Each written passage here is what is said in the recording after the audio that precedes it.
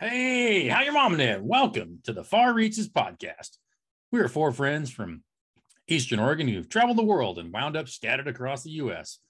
Join us as we get together to talk about current events, old events, agriculture, politics, movies, books, stocks, love, and even a little bit of life. No, we don't always agree, but we stay friends and even enjoy a few laughs. We think you will too, so come on along and enjoy the ride. And don't forget, keep on reaching. Hey, don't forget to stop by our special friends at B&K Auto Salvage who help bring this podcast to you each and every week. Folks, with over 1,200 used vehicles in stock and a large selection of 4x4 parts available, that's always being updated. B&K Auto Salvage is your Eastern Oregon one-stop shopping for the automotive world. And be sure to listen very close every week for the Far Reaches promo code that's going to get you discounted pricing and bumps on those prices on that scrap. So that's our good friends at B&K Auto Salvage. Make sure you told them the Reacher sent you and listen every week for the promo code to get extra savings.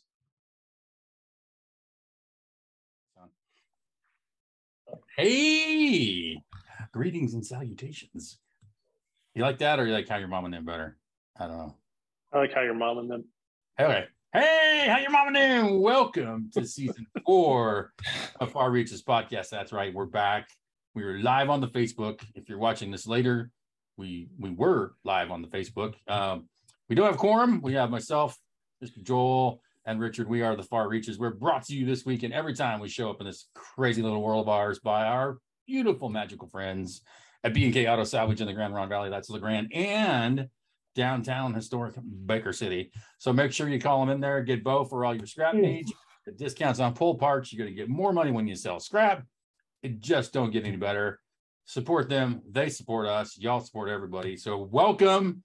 Season 4 premiere. We usually do like after roundup. We kind of like have a nice cleansing and coming to Jesus, and then we kick off another season.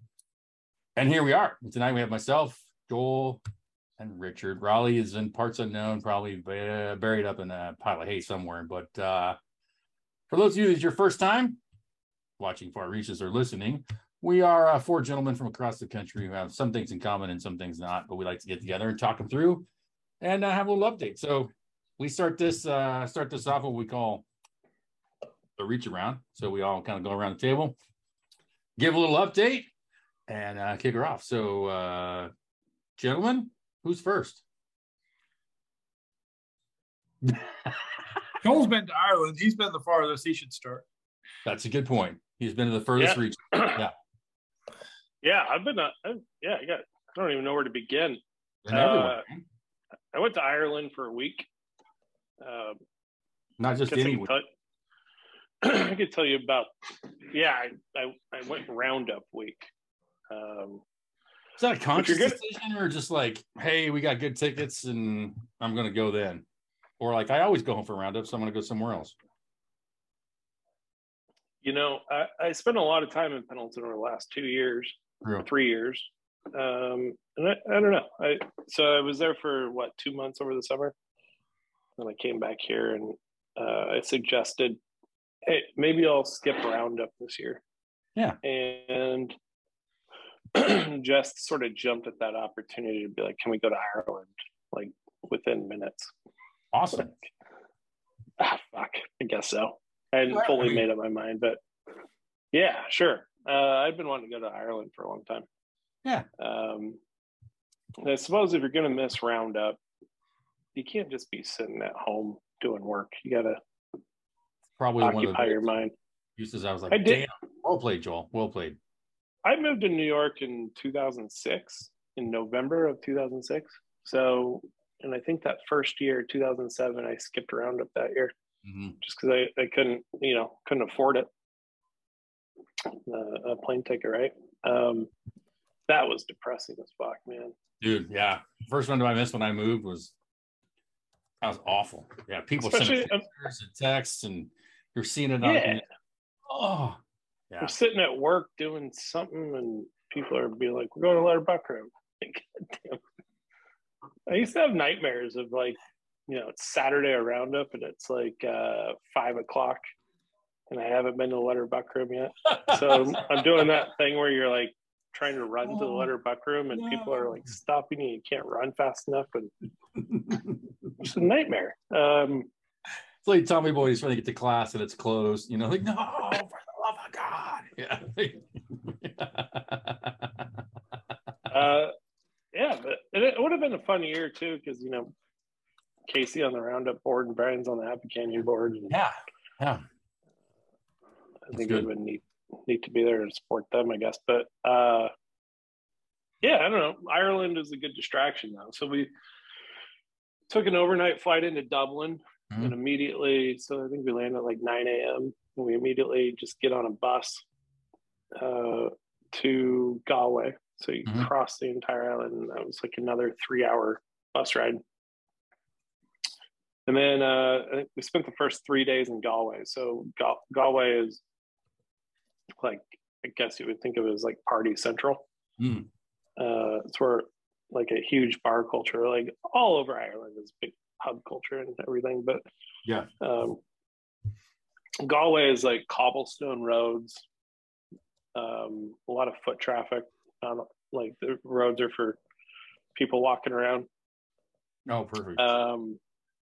We stayed right in the middle of it, right on, spelled like you would pronounce it Quay Street, but it's pronounced Key. Right across the street from this bar called the Keys, or you would pronounce it the Quays or something like that, which was like one of the busiest spots in town. So it's kind of nice. From there, I think that I get the trip confused a little bit, but I think from there we took a day trip to the Aran Islands. We went to Inishmore. Oh. So you took a little bus ride and then get on a ferry for about a half hour, 45 minutes. Oh, cool. There's 3 islands. I don't know the names of all of them, but Inishmore is the big main one. And there's like 800 year-round residents. There's a movie coming out actually that's filmed there. So we took a tour of it. You get there, you can take like a horse-drawn carriage tour, or there's like other tour groups. But we found a guy that lives on the island. He owns some land on it. And so instead of like going on the outer roads, he kind of cut us through the middle of it, through his land.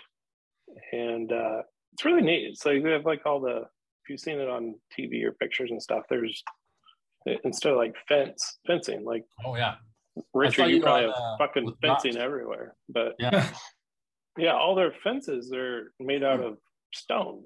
Yeah, and the tour guide said that they started doing that about 3,000 years ago. So it's just everywhere. So it's all protected. You're not allowed to like take any of it down, but it's everywhere.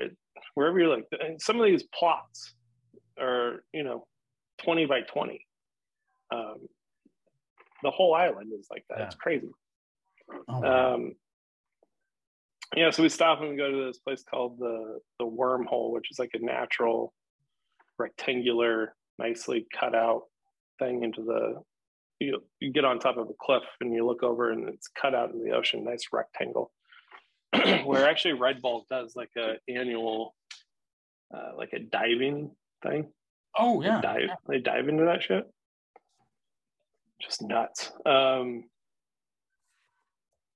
was really cool. Yeah, the guy, our tour guide, they had some cows and stuff, so I was trying to pretend like I knew what I was talking about, trying to channel Richard and Raleigh, right? Chat him up a little bit, yeah. Yeah, he was a really cool guy. He played Irish football. What is that? Is that rugby? I can't remember if it's Gaelic football or rugby. Yeah. I can't remember which one he did. But yeah, I got to help. So he had to tear down one of the walls to let the older people in our group through, and then I got to help him put that back together. I saw that. Yeah, Inishmore was really cool. There's a movie coming out called The Banshees of Inisheera, which has what's his face, Colin Farrell. I think I've seen a trailer for that. Yeah, it looks really good, right? It's the one where like nobody likes him. Well, it's about Colin Farrell, and he's friends with this old guy, and the old guy was like, "I'm not going to talk to you anymore." Yep, that's the one. Yep. He gets really upset. He's like, "Why not?" Because I'm stunned. Yeah. yeah, you talk about nothing but nonsense. And he's like, but yeah, it looks really good. It's coming out later this month. Oh, cool. But Let's keep an eye out.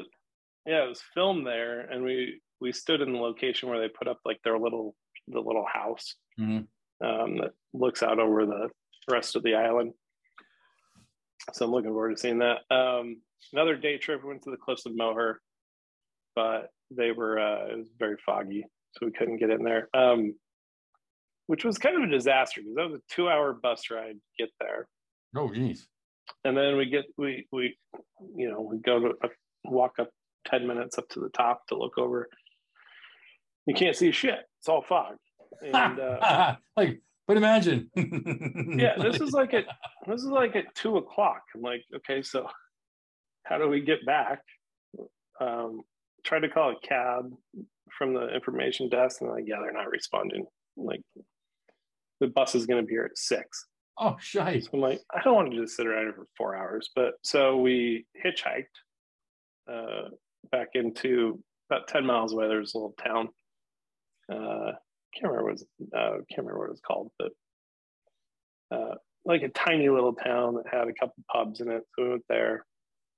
We went with some people that we hitchhiked with.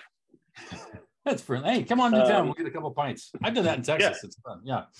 Yeah, we did. And they had they were supposed to have live music, but we didn't get to see any of that. But yeah, so 6:00 rolls around, we get back on the bus. I'd had, 5 or 6 pints of Guinness at that point, and I make it about 3/4 of the way back to Galway. And I'm like, I have to get off this bus. I'm gonna wet my pants.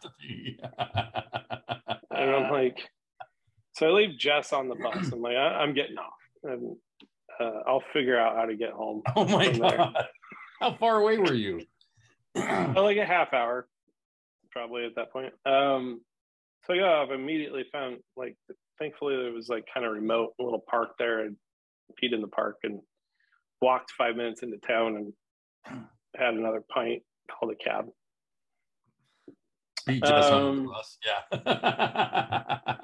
Yeah, I left her. Well, she stayed on the bus strategically because Galway, we knew there was taxis, and if I couldn't find a taxi in this town, she could come retrieve me. Oh, gotcha. Yeah. Oh, there was. Yeah. Did your phone work over there pretty well? Yeah. The phone worked fine. I signed up for like a plan of being away for 2 weeks or a week or whatever. Then the next day we went down to Cork. We were in Cork for 3 days. From there, we went to a little town called Cove, which was the last port of call for the Titanic before that set out and crashed. Wow. I wasn't expecting that, like a fucking Titanic museum, but we went through a Titanic museum. That was also a neat little town. But my favorite town was Kinsale, which was another little bus ride from Cork. Just like a little windy road, classic, how I always pictured Ireland towns is like, windy cobblestone roads with pubs everywhere you look. And yeah, hi. Yeah, that was fun. I liked Kinsale. And then, so we were there for Cork for 3 days.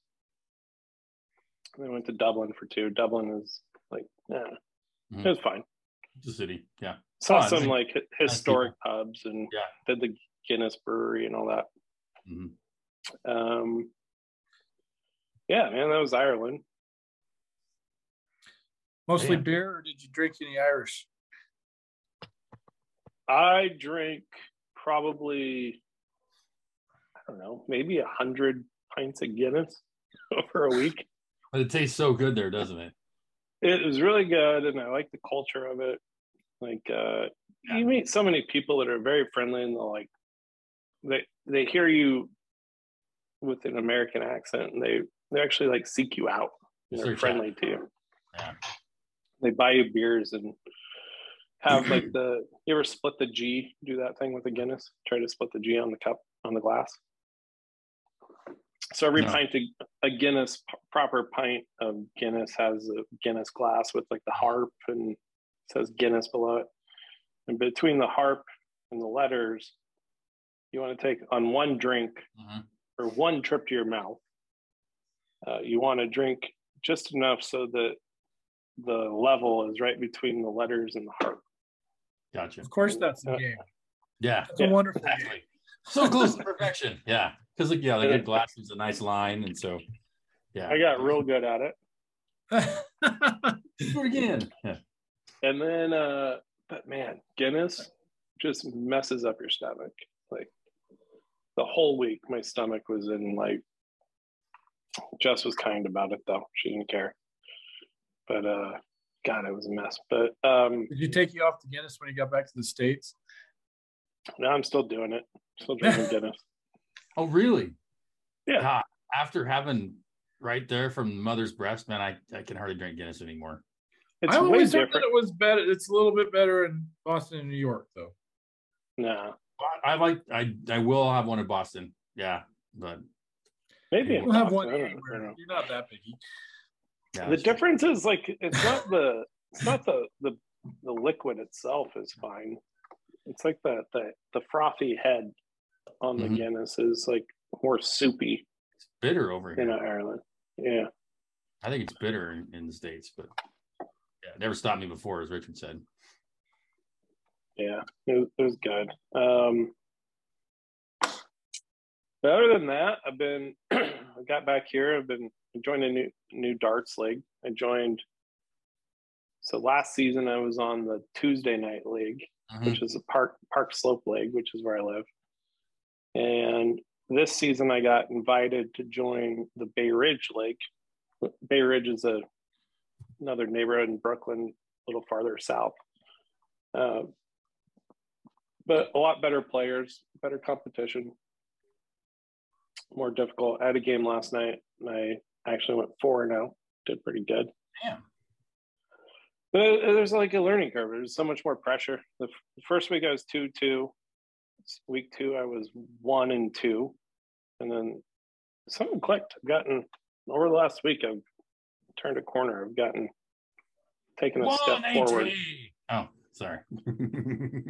Yeah, like before here, I went down, have a couple drinks, and play a little darts. And I think I played 3 games of 501, and I got a couple tons. I got a ton 125 on one turn. But that used to be like rare. Hitting a triple 20 is like few and far between. But now I'm doing it pretty regularly. I'm getting a lot better. In your groove. Cool. I want to become a professional dart player now. I can sense it. That's about it, man. I mean, there's probably other stuff, but I can't think. It'll come to you. Yeah. Richard, what's going on with you? Richard, what's happening? How's your mom and salutations? How's your mom and salutations? Yeah.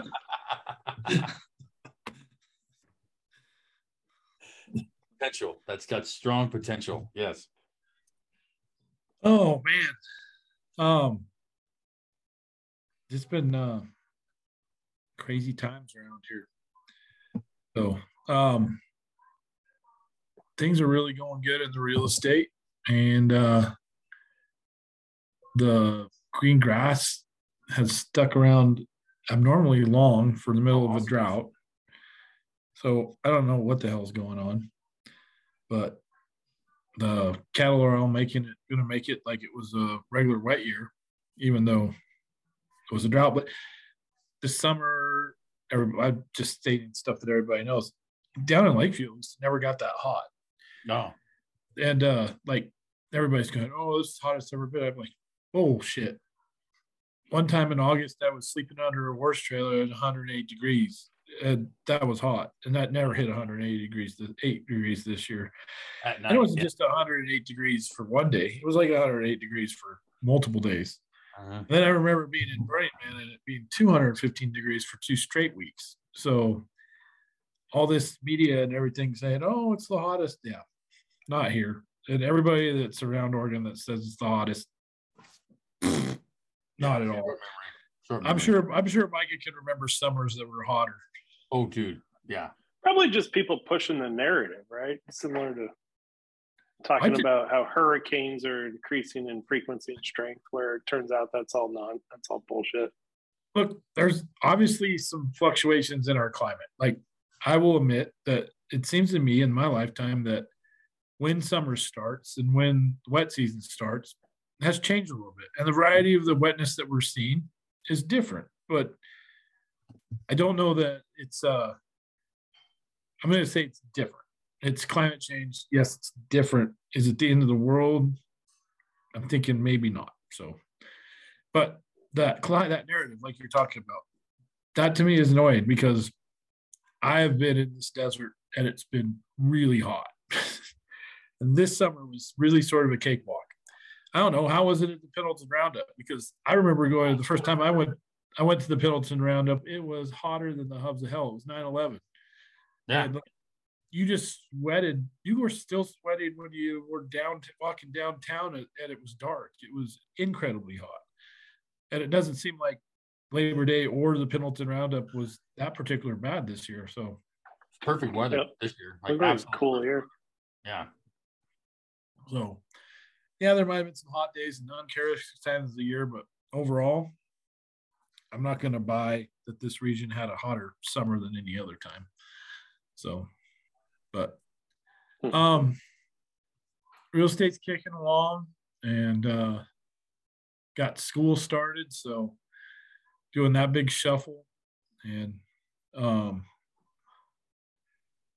what other exciting stuff? It's just sort of been a work-a-day summer for me. There's nothing really. Oh, I did take a 3-day trip up to Billings, which was really fun to be on the Ranch Investor podcast. Oh, nice. The first episode dropped last week. I think it did pretty good. I'm not sure, but got a lot of positive feedback from my inner network, and saw a lot of people shared stuff with me that they hadn't shared with before. So that's awesome. I think that it was nice to talk on a niche podcast about something I was passionate about. So that was really. And what are we, chopped liver? This co-op. It's just the co-op discussion. Yeah, the co-op discussion. So no, but I love Billings. I always have loved Billings. And so it was nice. It was 99 degrees when I got up there, but I stayed downtown and went up to a little bar they have there that's has Guinness that I know of. It had about 3 Guinnesses, and the guy goes, "Oh, you want another one?" I'm like, "Yeah, this one, after this one, 3 turns into 6 and 6 turns into 12, and then you're kicking me out of here. So I think I'll just go." So but that's your theory. Yeah. But I wish I would have had a little bit of time more, but quick trip up there. Went to the Winnemucca Fair and saw my niece and nephew's animals. I've never been to the Winnemucca Fair, so that was really fun to sort of get out of the norm. Had some stuff come up, wasn't able to swing Pendleton. It was on my list of stuff to do this year, so hopefully, fingers crossed, next year I'll make it up there. I was sort of sick I missed it. It seemed like Pendleton was this perfect convergent of a lot of our peers that probably haven't been all stacked up in the same place in a long time. And I sort of kicking myself I missed it, but life happens. Start planning this year for next, man. There'll be even more people there. Yeah. But yeah, we're going to go into fall, and I'm hoping I'm pinning great hopes on the summer of 2023 because I've sort of got the shaft with long COVID last year, and this summer's been incredibly difficult. So I'm hoping for my hot girl summer. There you go, Richard. I can sense it. Where are you at? Like, so right now, going into October, where are you at? Like what goes on right now? The cattle with the cows. I run around and wring my hands a lot and bug the shit out of the guys that have the cattle because there's absolutely nothing I can really do for 4 to 6 weeks. But when do you sell them for slaughter and all that? Well, a lot of them are going to go into the grass-fed program, and that's a big thing. We just got done with hay, and I got to talk to work through the banker, how many calves I'm going to keep in the grass-fed program, how many I'm going to sell. And I also have to get my stupid so as of hopefully this January 1st, I'll be buying this real estate company. So I still have one lousy test to pass. I've never had such a hard time passing such an easy test. I don't know what it is. I just cannot get the questions. So I have everything to be a principal broker, and I just have this one little obstacle. So I have to resolve that by the end of the year. But dude, congratulations, man. That'd be awesome. Yeah. So yeah, and we did. Man, oh, I forgot. We made some really big strides on the ranch. I had this big plan this year to plant a bunch of trees. I got one tree planted just out of pure stubbornness and defiance. I just went out and stuck it in the ground because I wasn't able to plant all the ones I wanted. But I rebuilt the ends of our field that has been a chronic problem for years. Put in all new pipe bracing, and really build it up. So hopefully that I won't have to worry about it again in my lifetime, because I think that's why you should build fence. So I should make them out of stone just forever. Yeah, if we don't quite have that many stones. That takes a lot of stones to build that many. So I can't even imagine how rocky Ireland was previously. And then if you think about it, think of how moving all those rocks changed the whole environment of Ireland. Yeah, it was actually kind of interesting on that. Sorry to interject, but yeah, like you could tell on Inishmore, like it's pretty rocky, but they move it into the fence, and then you're like, why is it so green? But apparently they go down to the shore and they bring up seaweed. To create the soil. Yeah. Oh, that's awesome. That's a good idea. Yeah. So, anyways, it's been a long time since I updated, but that's pretty much where things are at with us. And, I'm actually really looking forward to this winter, and I love this time of year. Fall's probably my favorite year as I get older. Yeah, me too. So, yeah. Yep. That's my update. That's my salutations. Wow. Well, sell your mama. Yeah. Let's see. Now, there's been a lot of stuff going on with me as well. Work-wise, has been going crazy. Took the girlfriend home, Kristen. We went home to Pendleton together for Roundup.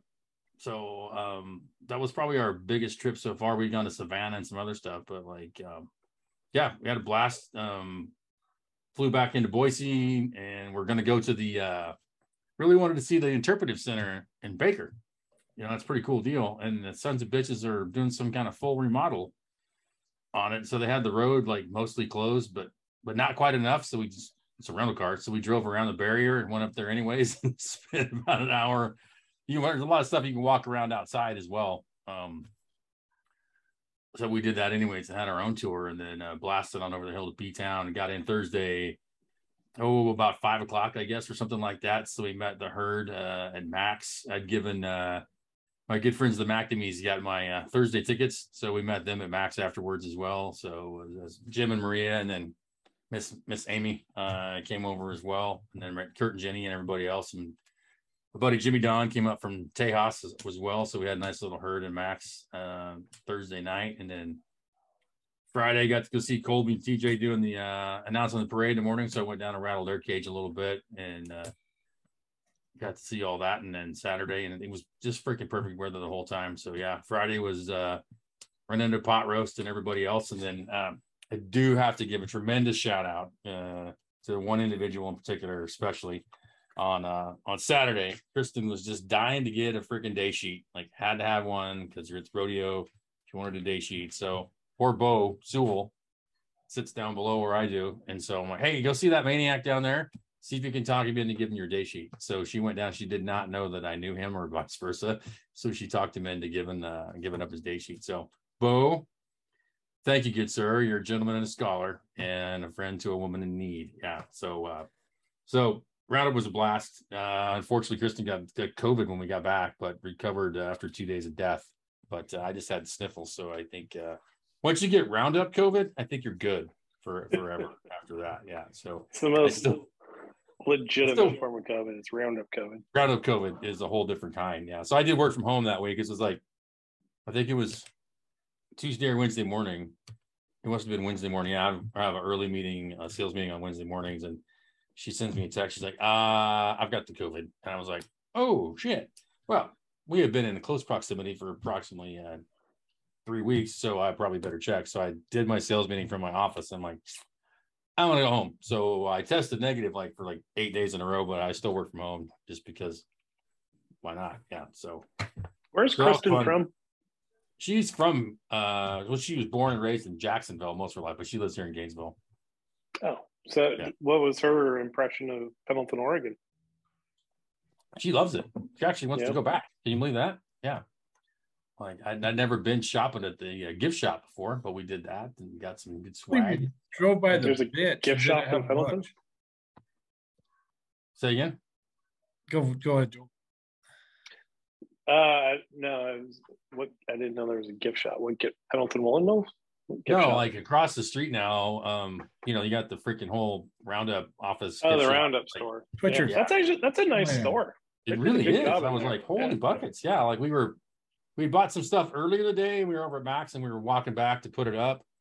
And I'm like, well, got to walk through there anyway. So we bought a whole bunch more shit. Yeah. So it's good. Yeah. And Richard, we got in too late to go to the bench and we never would have made it to P-Town. I know. I was giving you a trap. Yeah. And like, well, I had to tell her about our trip when we went to Kiko's wedding, when like break time. And so one of my favorite Richard stories. Yeah. So no, she wants to go back to Pendleton, even either go back to Roundup or definitely just go back to visit during like normal times as well, because it's a little bit different. But did you use our seats? And was it R? I think we did part of the time, yeah, because I don't know, one day it was like crowded up by my seats, so we just sat down at Kurt and Jenny anyways, and did that because mine are like 2 rows up, I think, from y'all's. But so we hung out there. And I was wondering if whatever happened to the tickets this year. Doesn't sound like Brian and Casey use them. No, I didn't. I saw both of them, but I never saw them in the seats. Yeah, so yeah. Yeah, so I actually watched most of the rodeo on Saturday, which is good. And we had we were in a roast, so we were Double D, and he wanted to go 17 for a little bit and shot the breeze in there, and then we had to go to LBR. So it's true. Friday was kind of like the acclimation day of all things, like what you need to see at Roundup to be at Roundup. So, and West End Beer Stand, of course, and all that fun stuff. So, did you? I don't know how to phrase this appropriately for the audience, but. Did you see any boobs in Letter Buckroom? No, we did not. Really? Yeah. No, we did. When we first walked in, Ralphie was hard at work. Yeah. So, yeah, that's where to stand. You got to stand next to Ralph. Ralphie's like the epicenter of boobage. Yeah. So I was like, hey, darling, let's go over here. Yeah. So we shuffled around the side. Yeah. You got to stand here. Here you get a nice angle of what Ralph's looking at. Yeah, Ralph stand behind Ralph or in front of him. I mean, no, yeah. So he had eyes on her, and we just casually wandered over here. Yeah, I thought the picture I showed you in the Letter Buckroom seemed pretty sparse compared to the last time I was there. The Letter Buckroom seemed pretty sparse. The picture that you posted from there. Oh yeah, well, it was early in the day, well, just after run in. Yeah, so not too bad, but yeah, it wasn't casual enough to butt time. It's absolutely true. Ever since they opened up the Double D, the Letter Buckroom has suffered. I feel like they need to get rid of that extra room, which doesn't really have a Letter Buckroom theme anyway. It's like kind of not in the spirit of it. You got to get rid of the old Hall of Fame. Go back to the basic. Oh yeah, shut that down a little bit further, or part of me, like, I'm going to say it out loud, like maybe you shut Double D down after 3 events and then everybody has to go to LBR. But I like it outside there. It's really nice. Like you can stand around, eat peanuts, watch shit, bet on the, if you want to watch Indian relay races, like that's the really good spot to be. Barrel racing is really cool from there too. If you can say that out loud. Yes, absolutely. Yeah. Yeah, for sure. Yeah. And then we just had, there was the big hurricane, that came roaring through a couple weeks ago now, or last week, I suppose. Yeah, it was last week.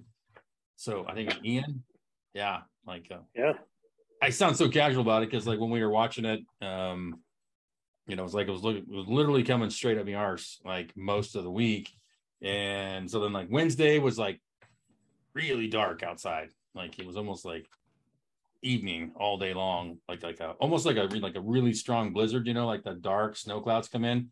That's how it was, but because it wasn't windy or anything like that, I was just like, oh, this must be like the calm before the storm they talk about. So it was like heading our way, and like we had gone out like on. Well, you're closer to the east coast of Florida than Not the by west much. coast, right?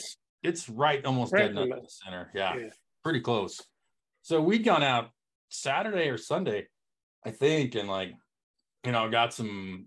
I went to Harbor Freight, got a couple extra lanterns, and just because it was fun to get on over Harbor Freight, anyways, and some batteries and stuff like that.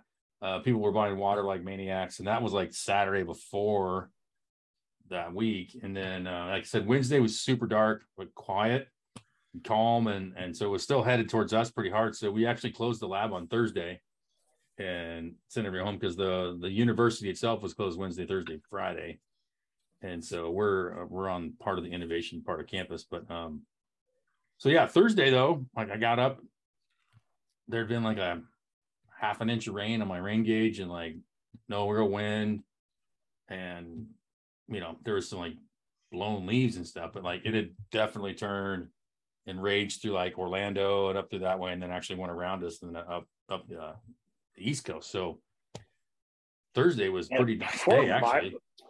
The pictures coming out of Fort Myers are incredible. Hammered. Yeah, it hit that hard. Like it was still like Hunter, like Cat 4 or 5 when it hit there, like huge winds, big surge. Like that was a lot of water. Like there's a lot of houses that are gone there, no doubt. It dumped a lot of water across the middle, like Kissimmee. There's like a bunch of big ranches in Kissimmee in that area that are basically flooded still. It drains pretty quick, but like they got just 20 inches of rain. Even here, that's too much rain to put somewhere. So, but it's coming back out. But like that was probably the worst part. That first day it was on shores, it did the most damage, no doubt. But so it's weird. Yeah. Like, you think it's coming right up your ass, and like everybody's like, "You're gonna leave?" And I'm like, no, like I don't know where it's gonna go for one. How far do you drive? Like, I'm probably about the best place I can be right here. So I was thinking that. We got that big drainage ditch behind your house. It's like water, right? All the way around it. Yeah. So it's kind of high anyways. And I was like, it's like a moat. Kind of got a moat. Exactly. Yeah. Keep your distance. So alligators in there and shit. Might be already. I don't know. I've never seen them, but who knows? Doesn't mean they're not there. Yeah. Yeah. Justin's folks live in Sarasota. Oh yeah.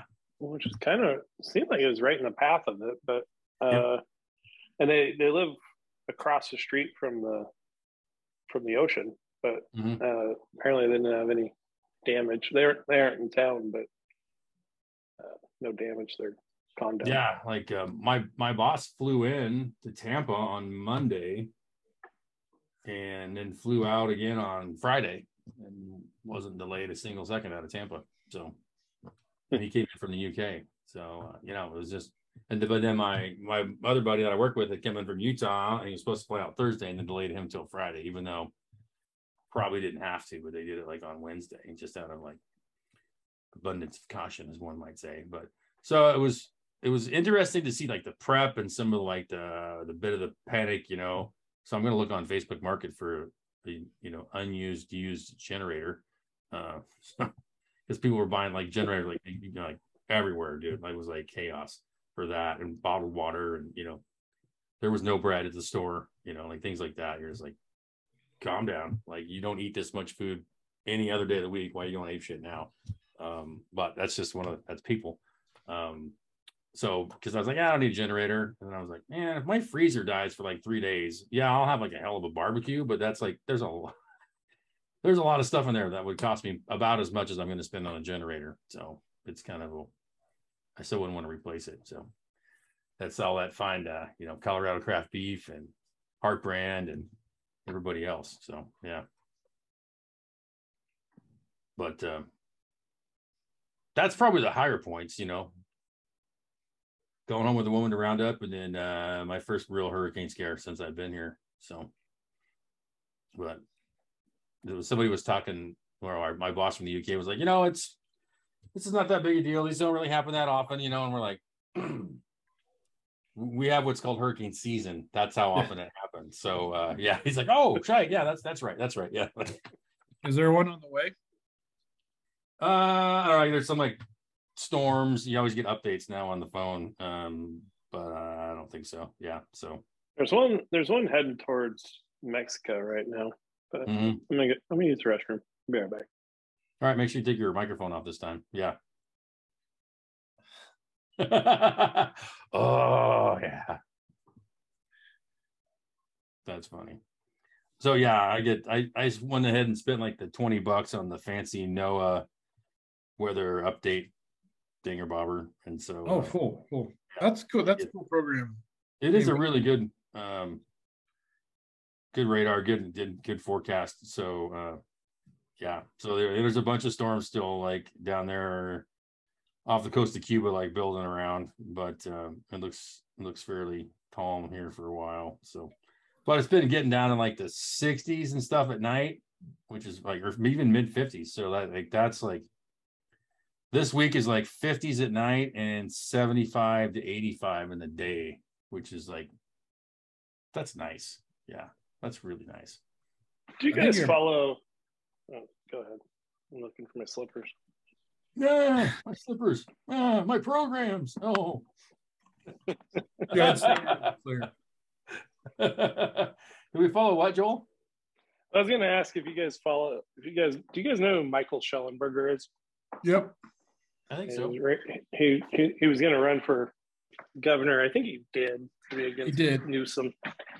But he's like a liberal, common. I don't. How would you describe him, Richard? I don't know how you describe him. He was a super environmentalist, and yeah, he decided that maybe not all things can be solved by going radically left, and sort of work back to the center. Really, sort of common sense guy, and very compassionate about the things that he follows. I don't agree with him on everything, but I think that if we're going to have Democrats and Republicans, we're going to have this is the kind of guy I want to see on the other side of the aisle. He's a good human being. He's in it for the right reasons. And I don't think that unless you're like pawn scucking some corrupt scum, you can be in politics. So, well, he brings like receipts to all of his arguments, as in like, so of course after this hurricane just hit Florida, of course the news cycle is hurricanes are becoming more frequent and more intense and blah blah blah.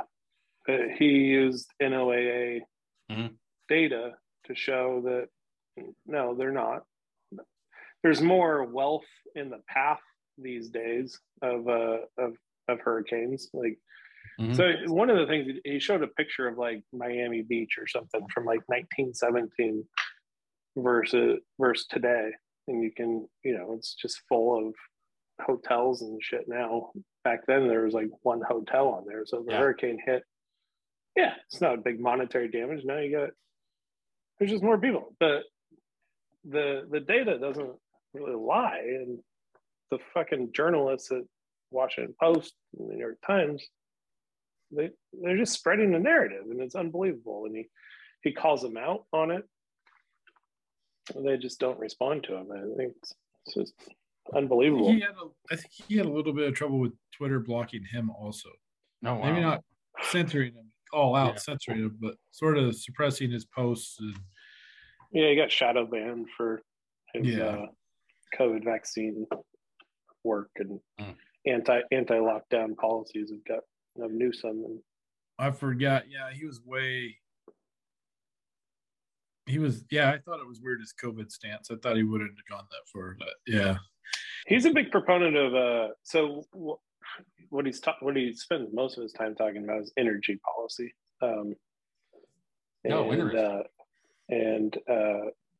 Like Germany is shutting down all their nuclear power plants, while at the same time they're looking at, I think over there they're looking at a pretty harsh winter of energy. Yeah, they got all the pipelines are shut down from Russia and all that stuff. Like, what are you doing, man? Yeah, So they're shutting down their power, and like that's just gonna, I don't know, it's gonna backfire on them, I think. Obviously, nobody in NATO or European Union has cracked Sun Tzu's Art of War lately. That's probably banned, dude. Yeah. I love it when they go, the pipeline exploded. Big surprise. Yeah, you're like, Yeah. Yeah. Everybody watched even a freaking James Bond movie, for God's sake. Yeah. Yeah. Read Tom Clancy. Like, you don't have to be like some kind of freaking genius, like deep in some kind of think tank. Like, I think, yeah, energy policy ought to be debated weekly on TV. Like, seriously, so yeah, I think if I had solar panels and I just lived in town and commuted, I might have an electric car so I could just charge it and piss around. I'd probably still just buy a motorcycle because it's cheaper. But like literally 3 days after California's like, in 10, 20 years, no more gas cars. The next day, hey, so don't run your air conditioners and shit because we don't have enough power. And you're like, so what's gonna happen like when everybody has an electric car? Like, does anybody talk about where this shit's coming from? Like, the building is not an answer, Another interesting thing I saw that I don't know if it's true is like physically not enough minerals to replace all the all the gas powered vehicles. Mm-hmm. And my other favorite meme I saw today was all the power trucks, the lineman trucks lined up in Florida to go fix the power. Somebody wrote on the bottom, not one of these is electric. Yeah. Yeah, exactly. Like, I've seen several stats about how much natural resources it takes to make batteries and everything else that goes into these cars. And like, we don't have like say there's like 30 things that you need to make these batteries. We don't have like 18 or 20 of them in the US. Geez, I wrote a post about it. You would have thought I was burning babies. Yeah, is that the one where you showed the fields full of like? Yeah. I think I shared that. That's I honestly had a guy. I did research to make sure that's accurate. Yeah. So like, you don't want to share misinformation, and I checked it out, and it was true. Yeah, I had a guy attack me. He still follows me. We're still sort of, but he thought that I was plagiarizing all my writing. And then he also said that there was no way anybody could produce as many posts as I do without stealing it from other people. And then you like purposefully misspell words and fuck up grammar. I did a little poll, just a tongue-in-cheek poll, and I said, I forget what all the options were. Do you believe I write my own content?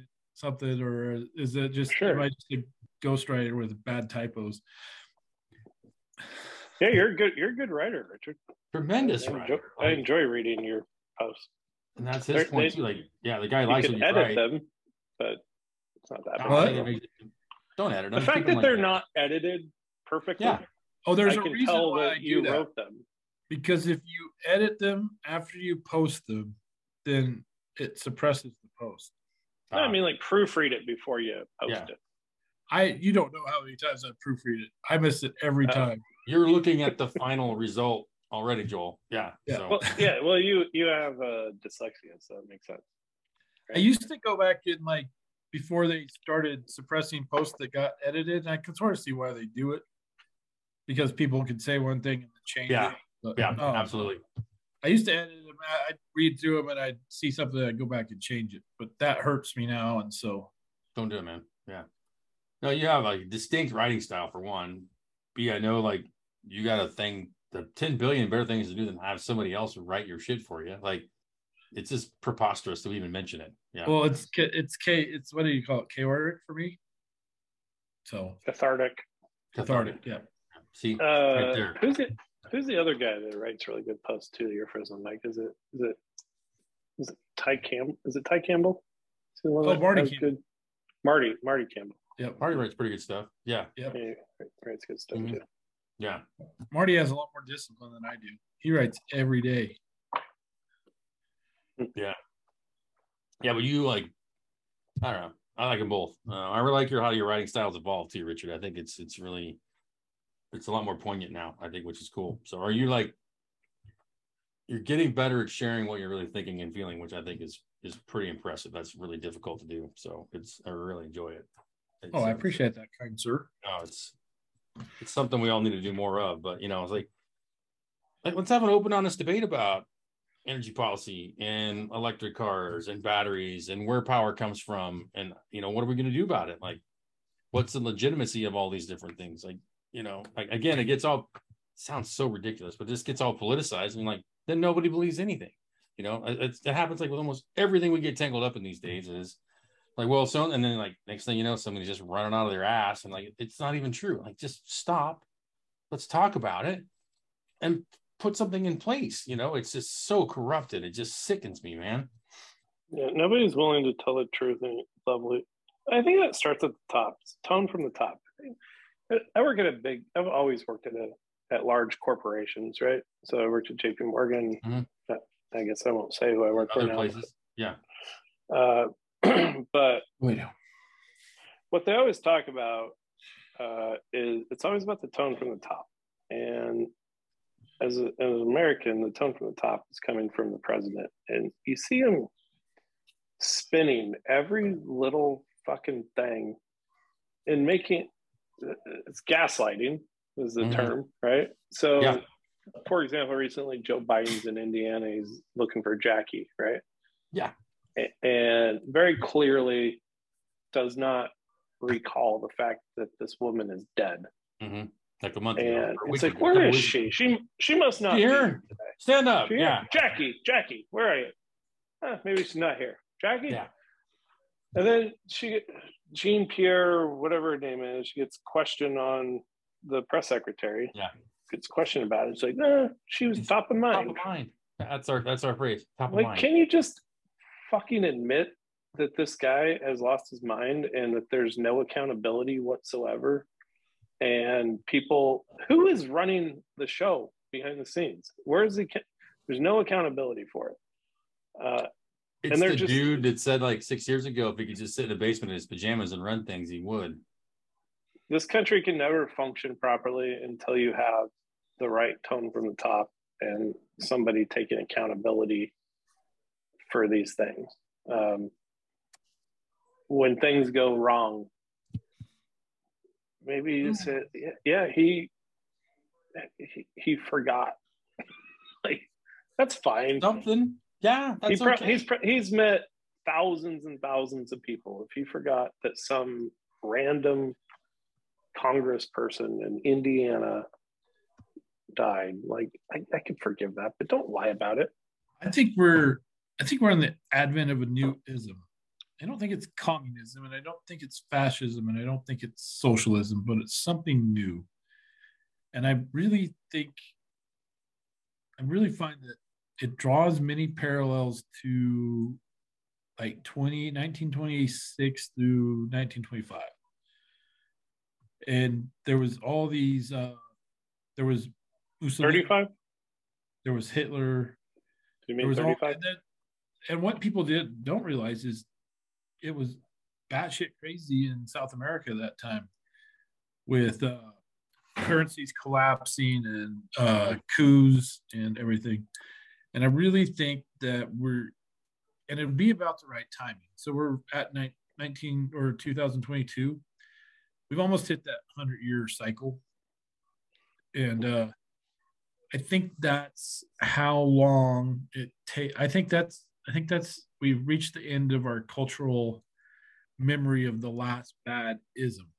And I think what we're going into is, I don't know what we're going to call it, maybe cronyism or I don't know, but something, it's not quite like the other things, but it's reflective of them.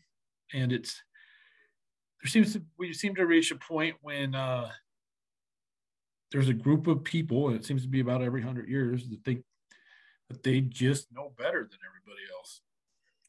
Well, what also comes to mind about that quote, I had to look it up so I get it right. And it's that one about hard times create strong men create good times create weak men, and weak men create hard times. It takes about that long. Yeah. Yeah, Richard, I think you're right. Like, I don't know what to call it either. It's like people forget easily. It's amazing to watch in real time how people are so quickly forgetting lessons of the past, which is like a pretty. I mean, I'm not going to claim that I'm super well versed and educated on history and especially economic history, but or political history. But the UN said today or yesterday that they had a suggestion in the environment that we're in now. It's where rates have to go up and blah blah blah. That they want to put price controls in place on certain things, and that is centralized planning. Yeah. That is communism, right? Mm-hmm. Like, you know, 100-pound sand, dude. Yeah, like you absolutely need to go. We're in a point now where decentralization is possible, and that's the answer to things. That's the answer to our problems: decentralization. And they're just doubling down on, hey, maybe we should try communism again. Yeah, it's never worked so well anywhere else. That's why we don't teach it in school, dude. Like, we don't have history class anymore. Like, nobody knows about, you know, freaking Cold War and Russia and communism and like all that history. And, you know, I don't know if anybody even thinks like the freaking Holocaust is real. You know, like that all gets whitewashed over and just blended over. It's like colonialism, and then you don't teach it. But like, that's why when they say those who do not remember history are doomed to repeat it, that's where they're trying to go. Yeah, it's like, man, hard times ahead. I feel like opportunity. I still have faith in the human spirit, no matter what. Like, we are just dumb and crazy enough to make shit happen and not give up when everybody else probably think you would. But like, some of the lunacy that we put up with and do is absolutely mind blowing. But I honestly don't think Florida's ever going to be a swing state again. I would be surprised. Yeah, I concur. You just never know, though, man. Like, you just don't ever know. Like, you don't ever count any chickens. Like, well, that's the cyclical thing. When things are going well, then it's like, all right, let's loosen up our stance on things and start spreading the wealth a little bit, and then you go back to, then you get like the liberal policies, and that starts failing. Most concerned is if this next election cycle, let's say conservatives take back the House and the Senate, it's just a race to see how quickly they can fuck it up again. Like, seriously, like instantly their brain shuts off. They forget why we sent them there, and it's business as usual. I guarantee you, dude. It just drives me insane. How do we break that? I just don't know. But like, that's what my gut tells me. Like, yeah, people are like, all right, screw all this noise, and then maybe a couple things, and then next thing you know, it's just lunacy is normal. You're like, just freaking stop. My friend just texted me. Not to be Debbie Downer, but damn it, there's a debate on TV right now. Oregon governor debate on TV right now, apparently. Oh wow. Oh, that's the Charlie Foxtrot too, isn't it? Is it still 3 people? Yeah, Kotek, Betsy Johnson, and I forget the other person. Christine Lazard. Yeah. Blazen. Yeah, because I think Betsy's definitely splitting that vote. I don't know, man. Yeah. It could be Kochek or Betsy, or this Christine has a route to victory if they split the vote enough. Mm-hmm. Did you see the picture of Kochek at Pendleton? Mm-mm. Wow. Is that the liberal person, or who's the Democrat? I don't even know what's going on there. Oh. Betsy Johnson's the independent, right?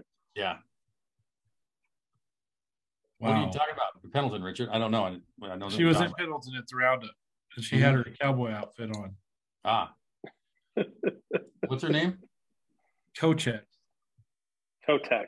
I think it's Kotec,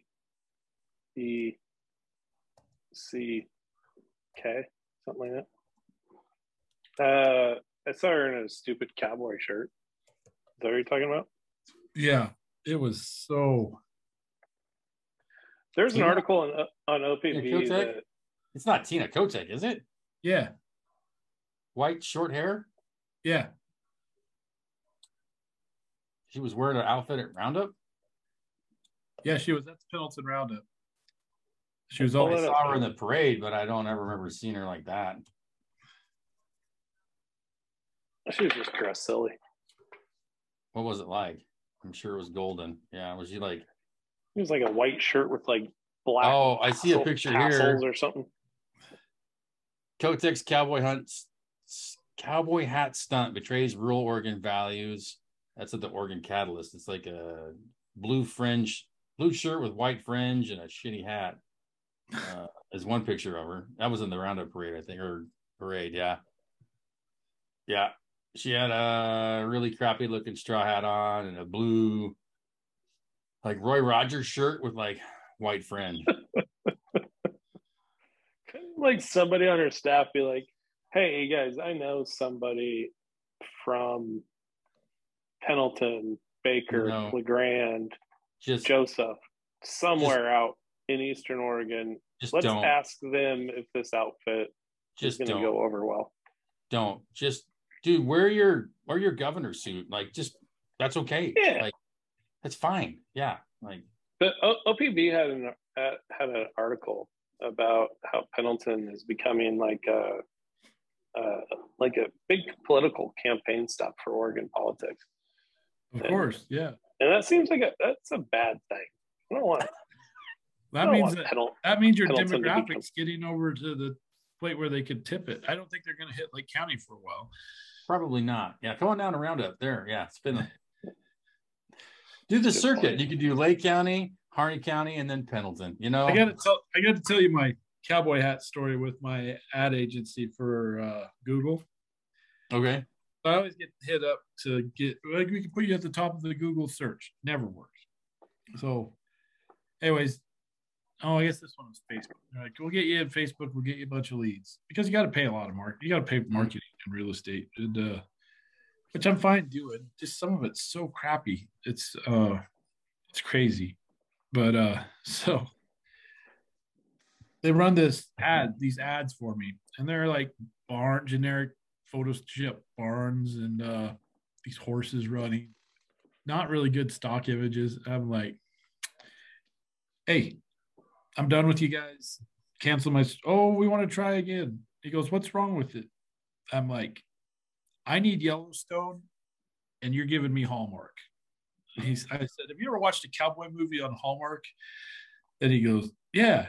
He goes, have you ever seen it? I said this to him. I said, have you seen the fucked up hats they wear and the weird boots? And he's like, well, yeah. Isn't that how it looks? I said, do you watch Yellowstone? And he's like, yeah, I love that show. I said, here's what you're giving me. You're giving me Hallmark, and I want Yellowstone. And unless you can get me to Yellowstone, I don't want to talk to you anymore. Anyways, they worked on it for a week, and they said, oh, we're going to see some samples of the new ad campaign. We're going to do it. Then finally, dead, radio silence. Haven't got charged since. So apparently not everybody can do Yellowstone. Turns out, yeah. But I will say, and I have to say this for damn sure, is I had my 20X rebuilt.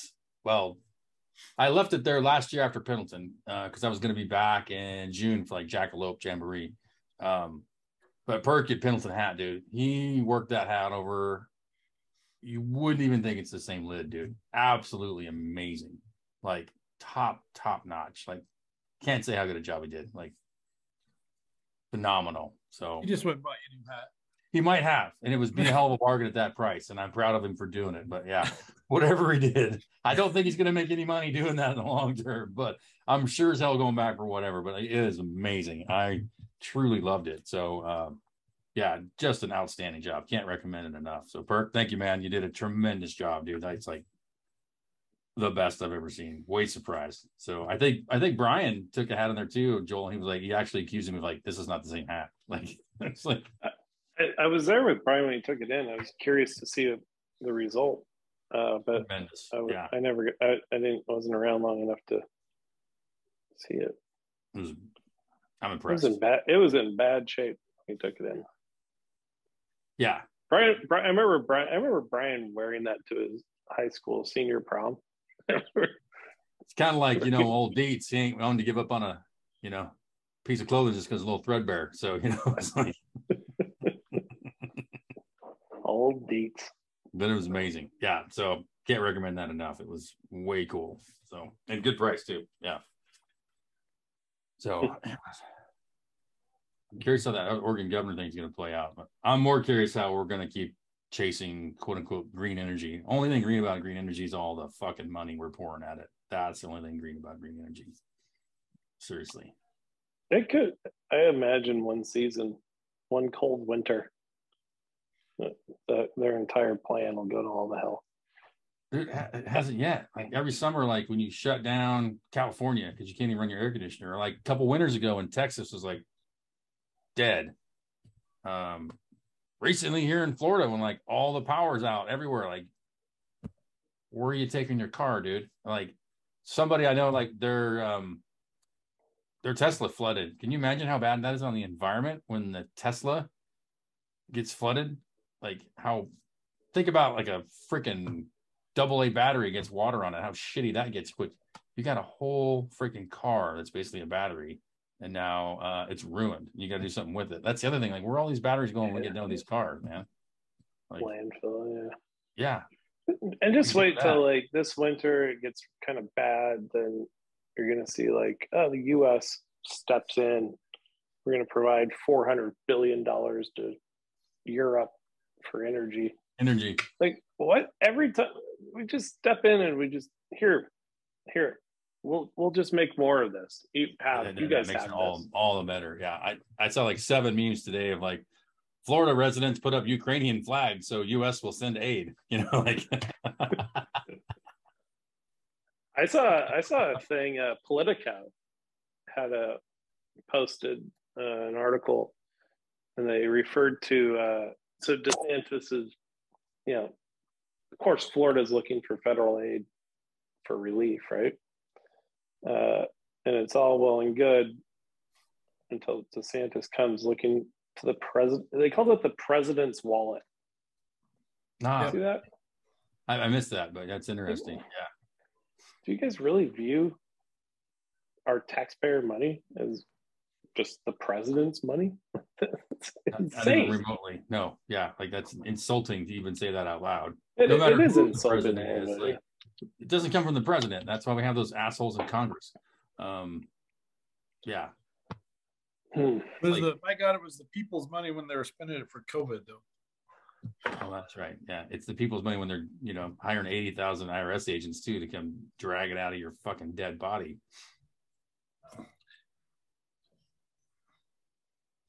Have we heard any more about this student loan forgiveness, dude? Is that because he can't do that anyways? Just because he says he wants to forgive student loans doesn't make it. There's like 8 states that are challenging it in the Supreme Court.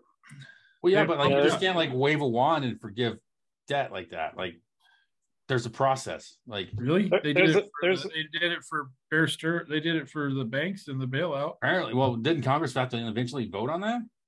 Yeah, I'm just saying. Yeah, sure. If you want to like, hey, we're going to come together, we're going to vote. We're saying, yeah, we're wiping out all debt for anybody that's whatever.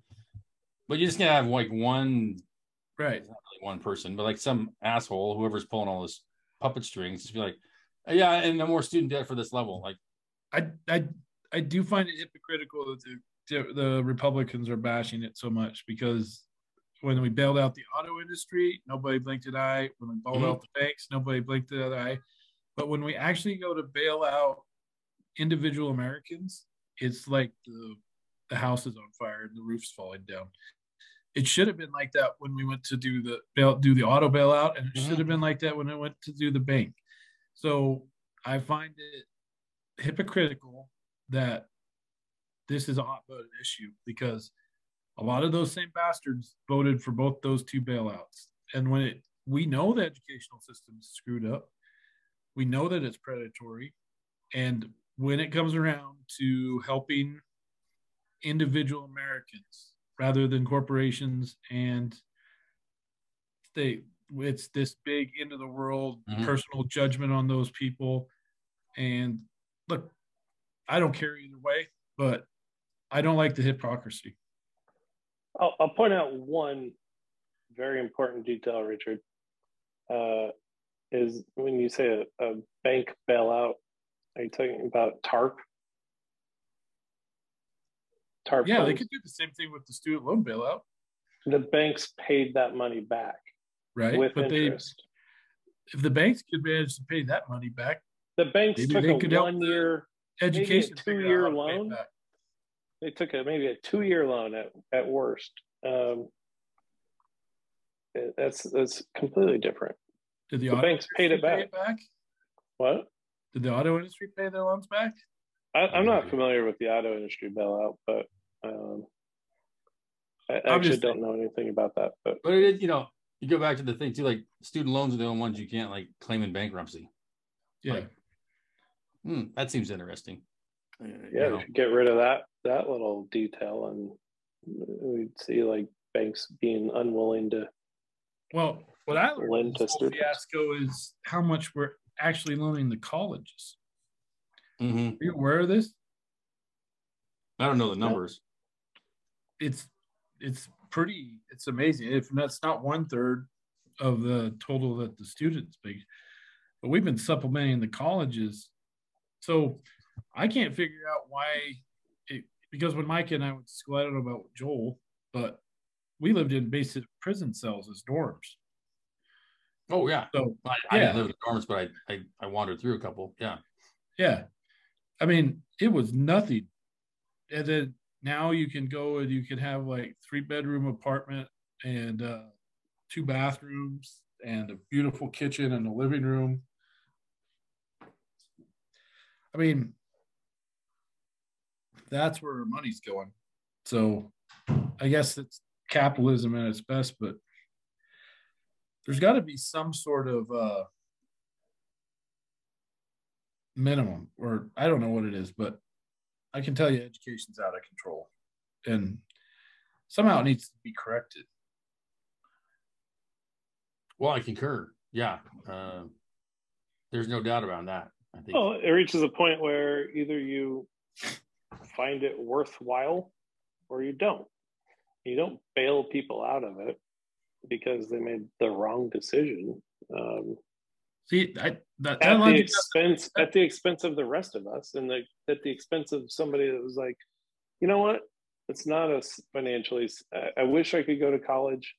I think that would be a great experience. Probably help me long term, but I'm just not in a financial position to do it, and you just don't do it. Or the parents that sacrifice and scrimp and save to give money to their kids to pay their way, and they don't get any bailout. So the loan bail, the 2008 collapse, the credit derivatives, that was paramountly criminal. Why? And we bailed that out. That was bets on top of bets on top of bets on top of bets of things that had no value. Mm-hmm. Well, you have. And you're saying that that was federal policy. You had to do it. You can't. But I'm just saying, it's insane. It's insane to bitch about the college kids and then not bitch about the banks and the auto loans. You can't separate the three. They're all bailouts. You can't. Yeah, you can. No, you can't. Yeah, absolutely, you can. No. So with the credit default swap issue, if you're a bank, you're trying to operate and you're trying to compete in a free market. I put quotation marks in there because banks are heavily regulated. Yeah. That's what I do. If you, on top of that, if you go back and look at like George W., well, probably back to Clinton and definitely George W. during their State of the Union addresses, I remember specifically George W. talking about how, highlighting the fact of achieving the American dream and home ownership is expanding, basically. Like more people than ever are able to afford their own homes because of federal policy. And if you're a bank subject to our regulators, you're not allowed to sit around and make a credit decision on something as simple as, can this person pay this fucking loan back? You can't do that because you're going to get hit with discrimination charges, and you're just not allowed to. So you have to give the loan, and then, but they can't make you hold on to it. So you got to get that shit off your books. You got to get these shitty loans off your books. And the best way they knew how was, okay, if we package this all up into a bunch of mortgages, yeah, some of them can fail, but it's not really going to make a difference.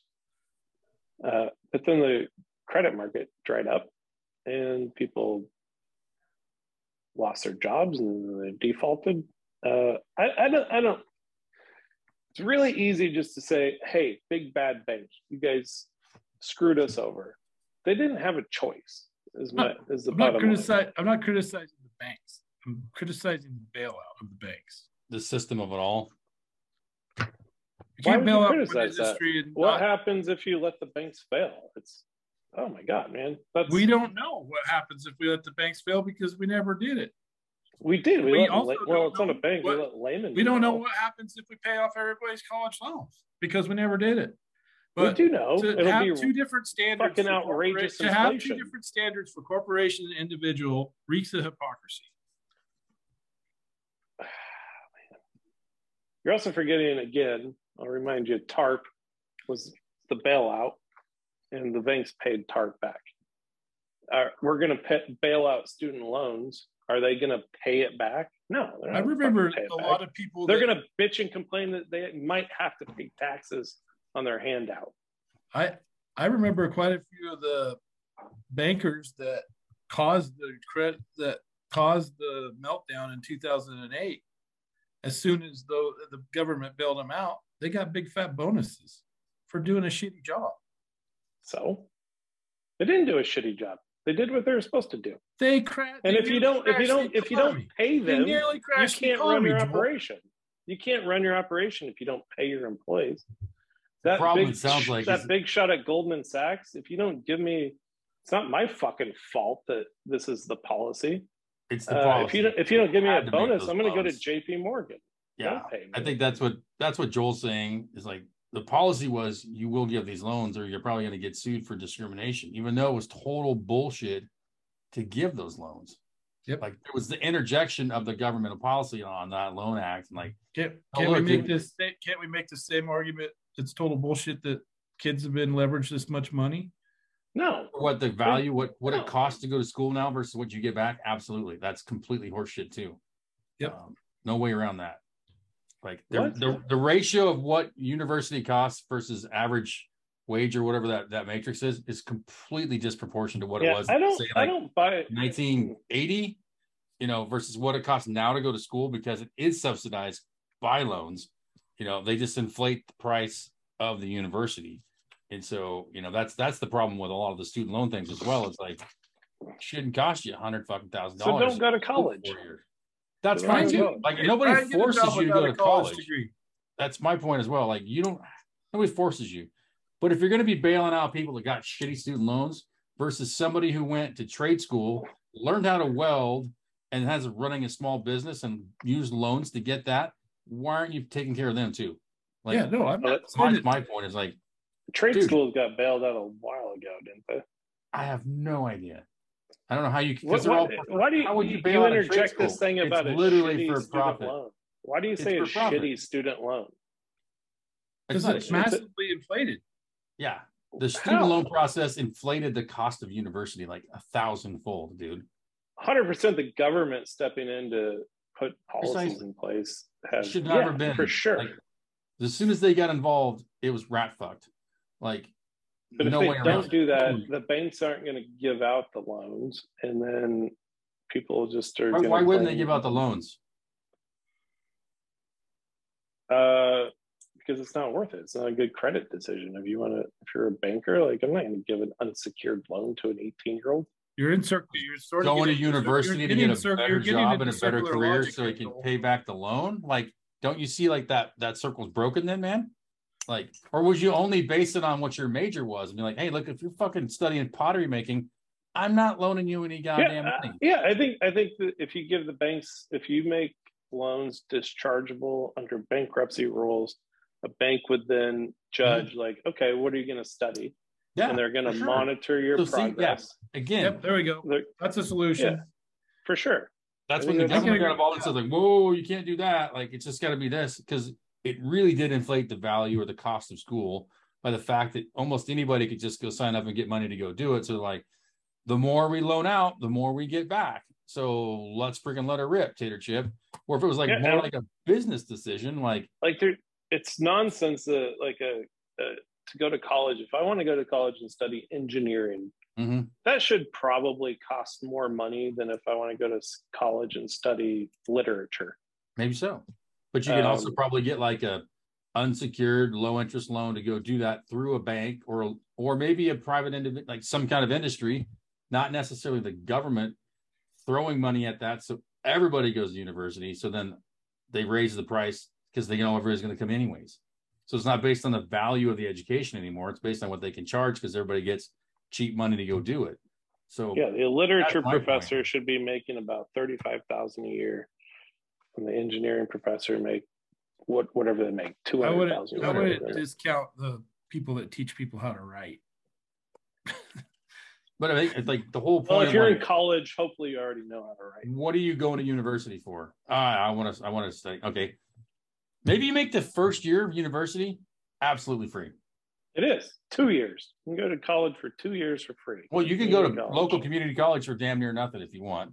I got paid to go to community. And maybe that's how it should be. Like, hey, look, you got to go to community college for 2 years if you're going to go through this program to figure out what the hell you want to go do. And at that point, like, look, I'm going to transfer to university. I want to be an engineer.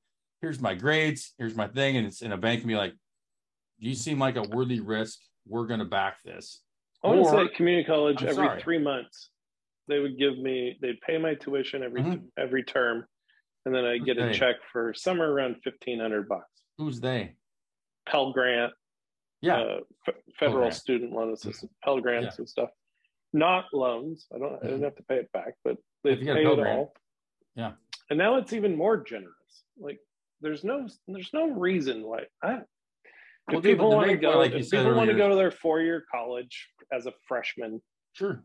And you want to take out a loan, you're gonna fucking have to pay it back. I totally agree. That we're not paying it back. Nobody's forcing you to go to university, but we've completely hosed the system over with the interjection of the government programs. Also, I definitely don't think we have to, have loan forgiveness, but make it so it's bankruptcy. I think make it so it has value again. Make it what it really should cost.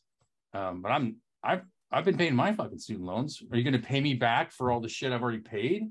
Like if you're going to open this can of worms, like how far are you going to open it up? Like is it just idiots now? When does it cut off? All this stuff, specific majors. There's some programs like that. If you're like in public service, so many years they'll wipe out your student loans. Okay. Well, if you're like, I'm a good example of this. I still owe about $40,000 in student loan debt. Well, maybe 30. I forget, but you haven't even looked at it. Yeah.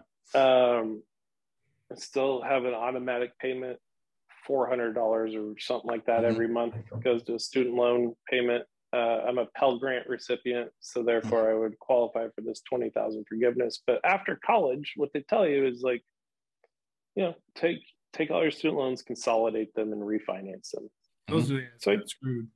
So I do that, and now they're with a private lender, and everybody like me, go fuck yourself.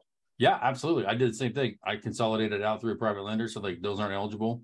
So only if you fuck up every step of the way do you benefit from this. Sounds pretty familiar, don't it? Yeah.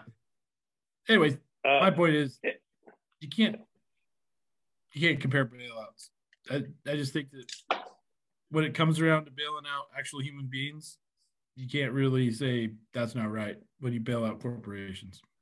And during that financial crisis, they did bail out individuals with redoing mortgages because everybody was underwater, and they spent a ton of money to redo all that, and that was at my expense as well.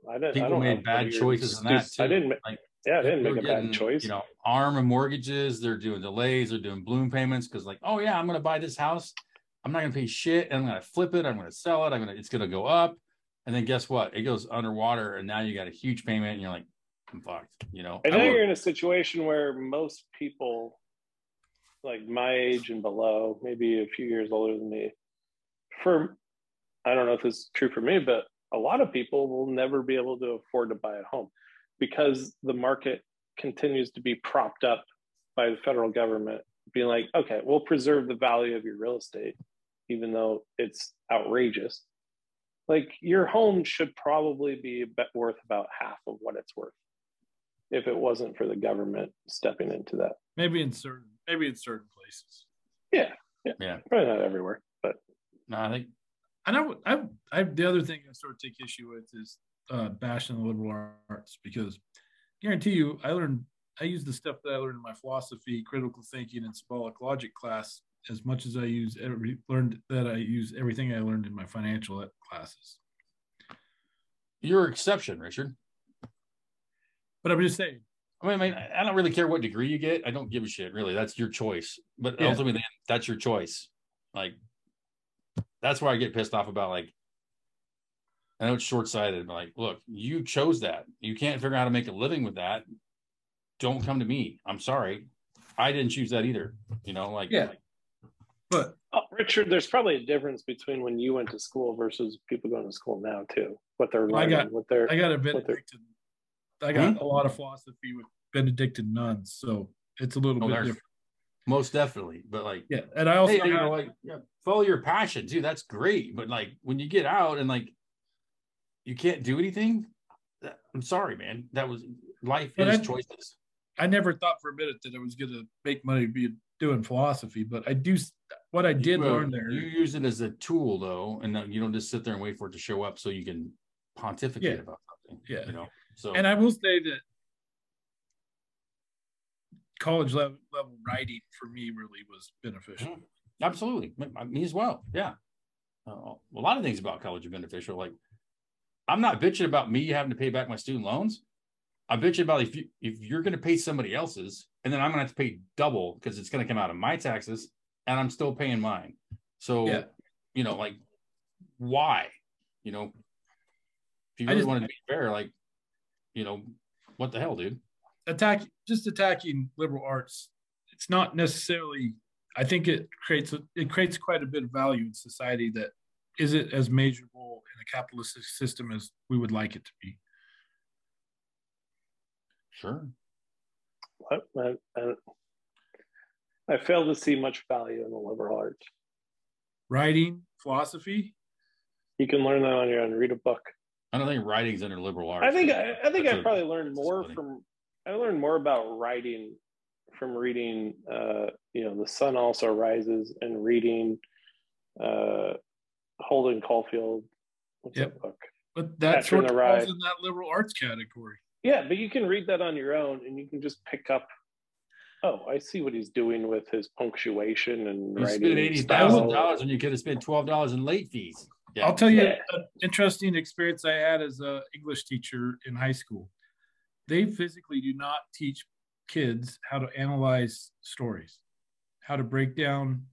Like, I was talking to two 22-year-old college graduates that couldn't figure out who the narrator of Game of Thrones was. Wow. Well, education is completely different as well. It's even worth less than it was when we went through. Yeah, you think of all the subtle context when they don't even teach you how to analyze a story. There's so much about business is reading between the lines. Much about negotiation is about reading between the lines. But those foundational cores come from being able to analytically break down a very simple stories to begin with and more complex stories.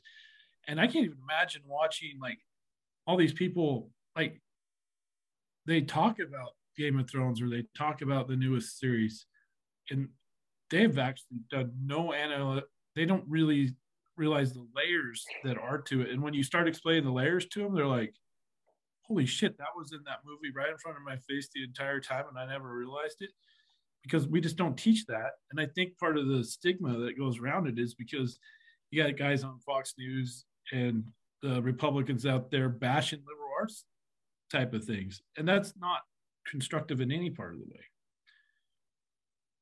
Well, I agree as well. I just keep putting myself in a position like if I had money to loan for college, would I loan for somebody to get a liberal arts degree? I don't know. Maybe. I think it's a component. It depends who you are, right? It's certainly a foundation for everything else. Yeah. There's no way around that. I fully believe that, but well, everybody that goes to college has to take some foundational liberal arts stuff. You just don't have to major in it. Right. Yeah. It's a key component. Yeah, of course it's beneficial. It's not just when you get to university. Like it's been, like for me, what, 6th grade on, like it was like writing and speech and art and, but of course, again, I think our education that we were now looking back fortunate enough to have is probably shifted from what most people get from 6th grade on now. I don't know. I haven't been to school forever, but that's my guess. Someday I'll get to talk about all the research I've been doing into education. It is. Yes, that will be quite intriguing. It is mind-blowing. Gentlemen. Where'd you learn how to do research? Not in liberal arts. Nope. You just the Dewey Decimal System in the library. Yeah. So I can learn that in statistics and statistics was actually one of my favorite classes, and I don't think I would have done so well in statistics had I not had logic classes before. I'm truly loving this discussion, but I am old and tired and mean. So I got a PlayStation 5, you guys. Is that Joel's job to be the liberal and mine? I know that's what's killing me so much. Like it's just my brain can't hardly just process it all at this moment. Yeah.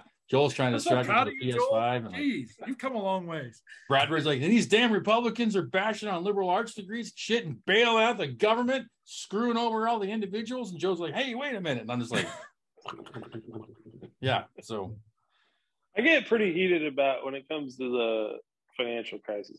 Well, I mean, you were in it more than anybody else on this goddamn podcast. I was there. I was a stupid ass 20. Hell, I was there. Yeah, 3-year-old. I didn't know what was going on, but that's so funny because I was about the age I was in Seattle in 2001 when the .com booms crashed, and I got to see that firsthand. I got to see all those broke ass motherfuckers sitting at the coffee tables at Starbucks with nothing to do because their entire lives just disintegrated in front of them. I of course had a blue collar job, so I was all right, but I could afford my mochas. But highs, the lows, yeah. But to see that in a community like Seattle, that was devastating. That was really sort of depressing to see. And so when you say that you were there as a 22-year-old kid, that is the perfect time in your life to be there because that's the time when you really internalize that kind of stuff because I think you really absorb those kind of experiences. And as you get older, you sort of get hardened to them. Yeah. What's interesting? Somebody was talking recently about Occupy Wall Street. Something I was listening. It was Dave Smith. He was recently on Joe Rogan's podcast. I'm about done with the episode because it's like a 3-hour episode, but it's really good. I recommend it. But Dave Smith brought up at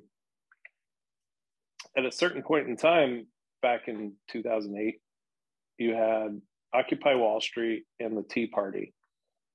Which kind of emerged at the same time with the same basic goal and the same argument. And his point was that what's happened since is that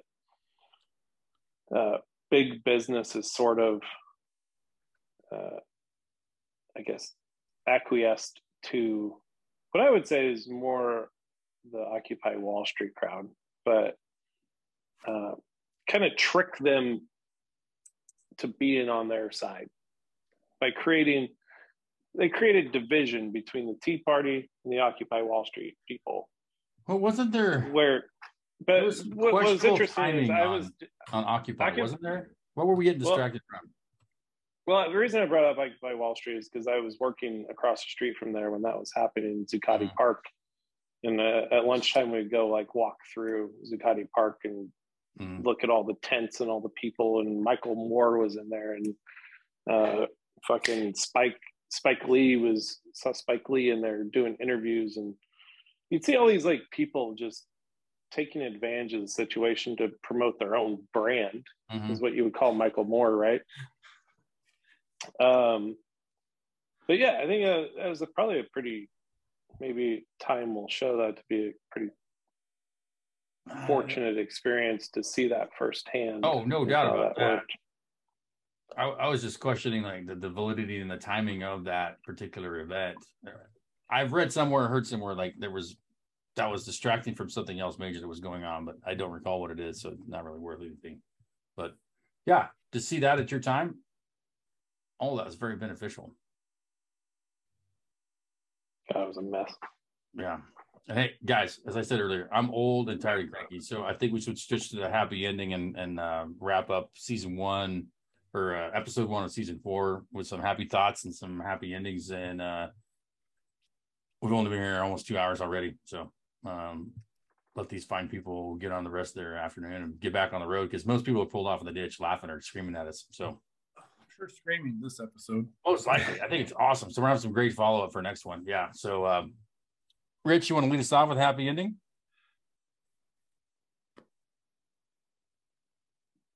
It was nice having this conversation. Happy ending.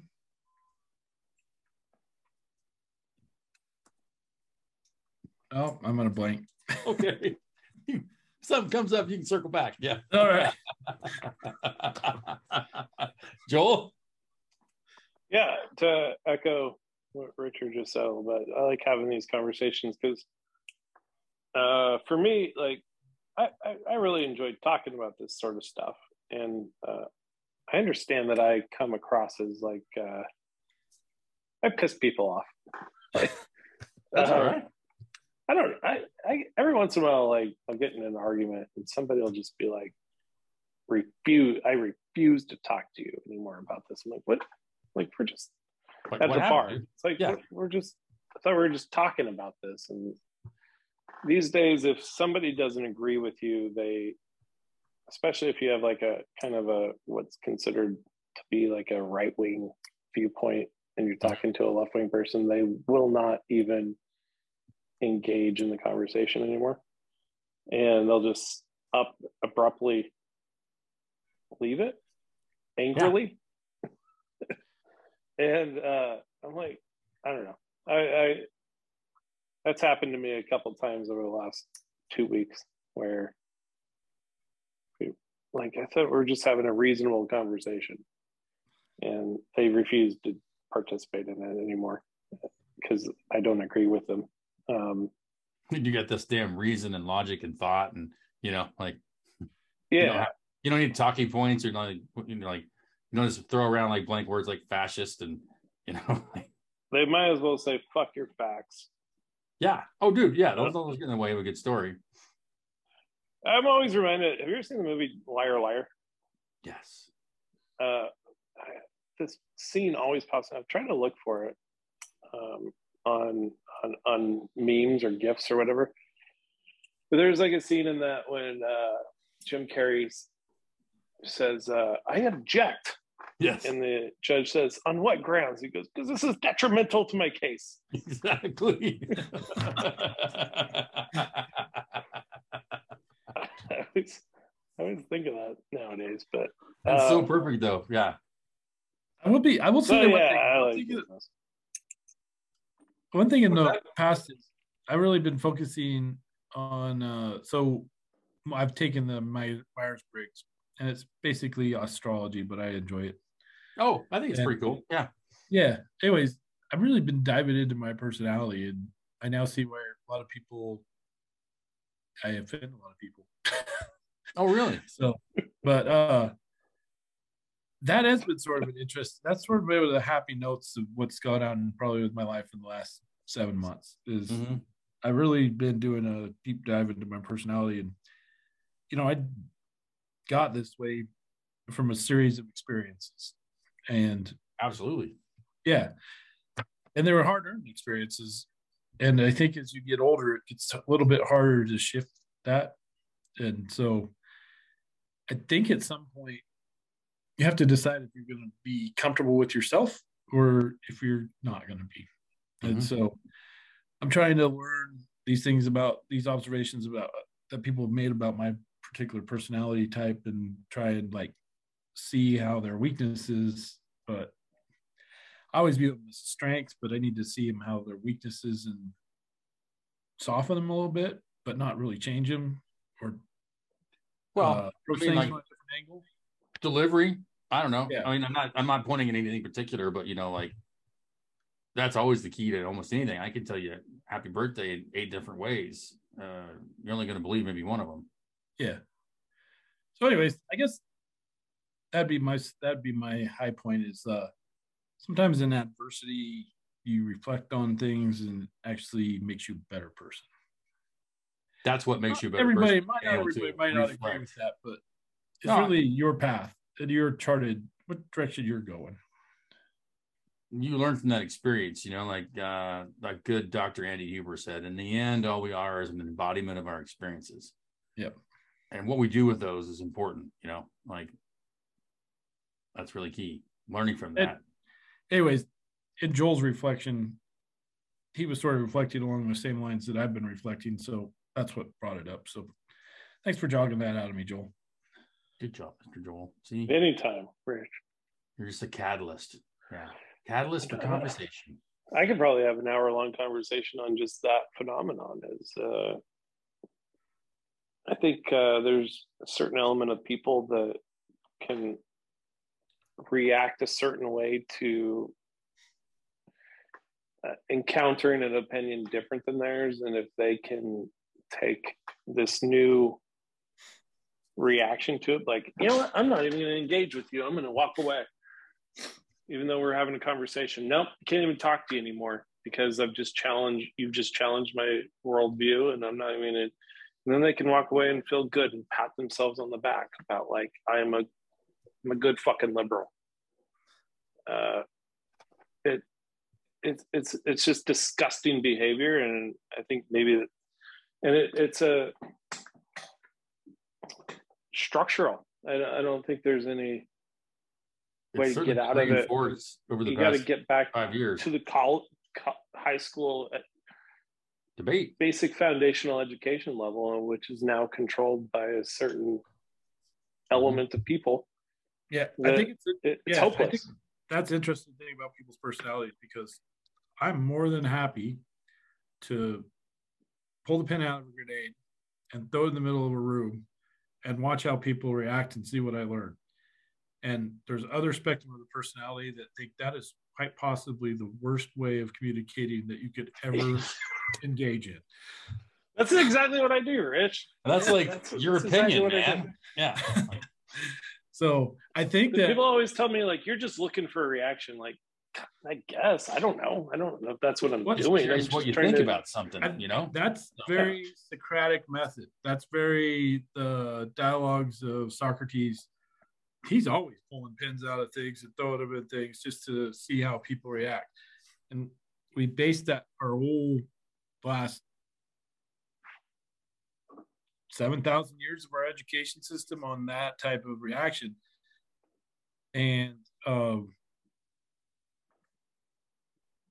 it's just in the last, I say 60 years, you could pick any random 120 years, 60 years, 20 years, that we've crossed this line where that's no longer acceptable. And my question is, how did we get so smart that we can say something that we learned in the last 60 years or 3 generations can invalidate that other 3,000 years that has it backed up? Mm-hmm. It's like a situation I was in. There was this lady. It's a science. That's not the.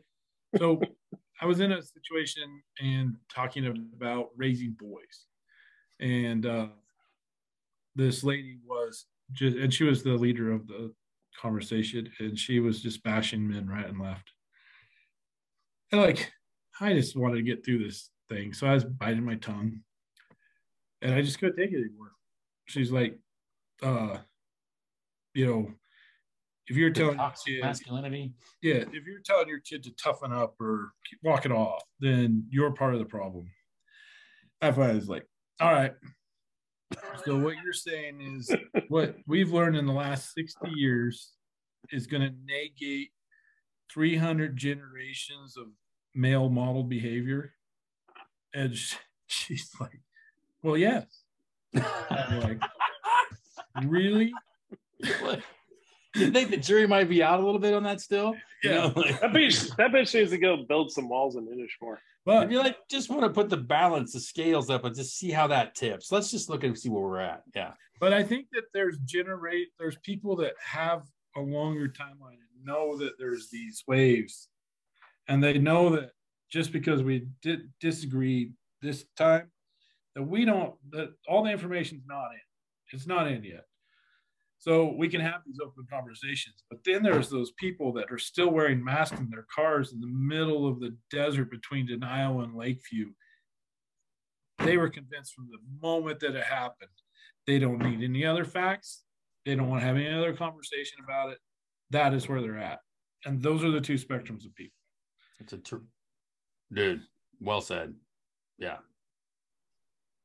Well said. I don't know how we got here, but yeah. Yeah, one of those when I told you two conversations that abruptly ended for me in the last couple of weeks. One of them was I said something along the lines of mask policy was fucking ridiculous, and they don't do anything to prevent the spread of COVID.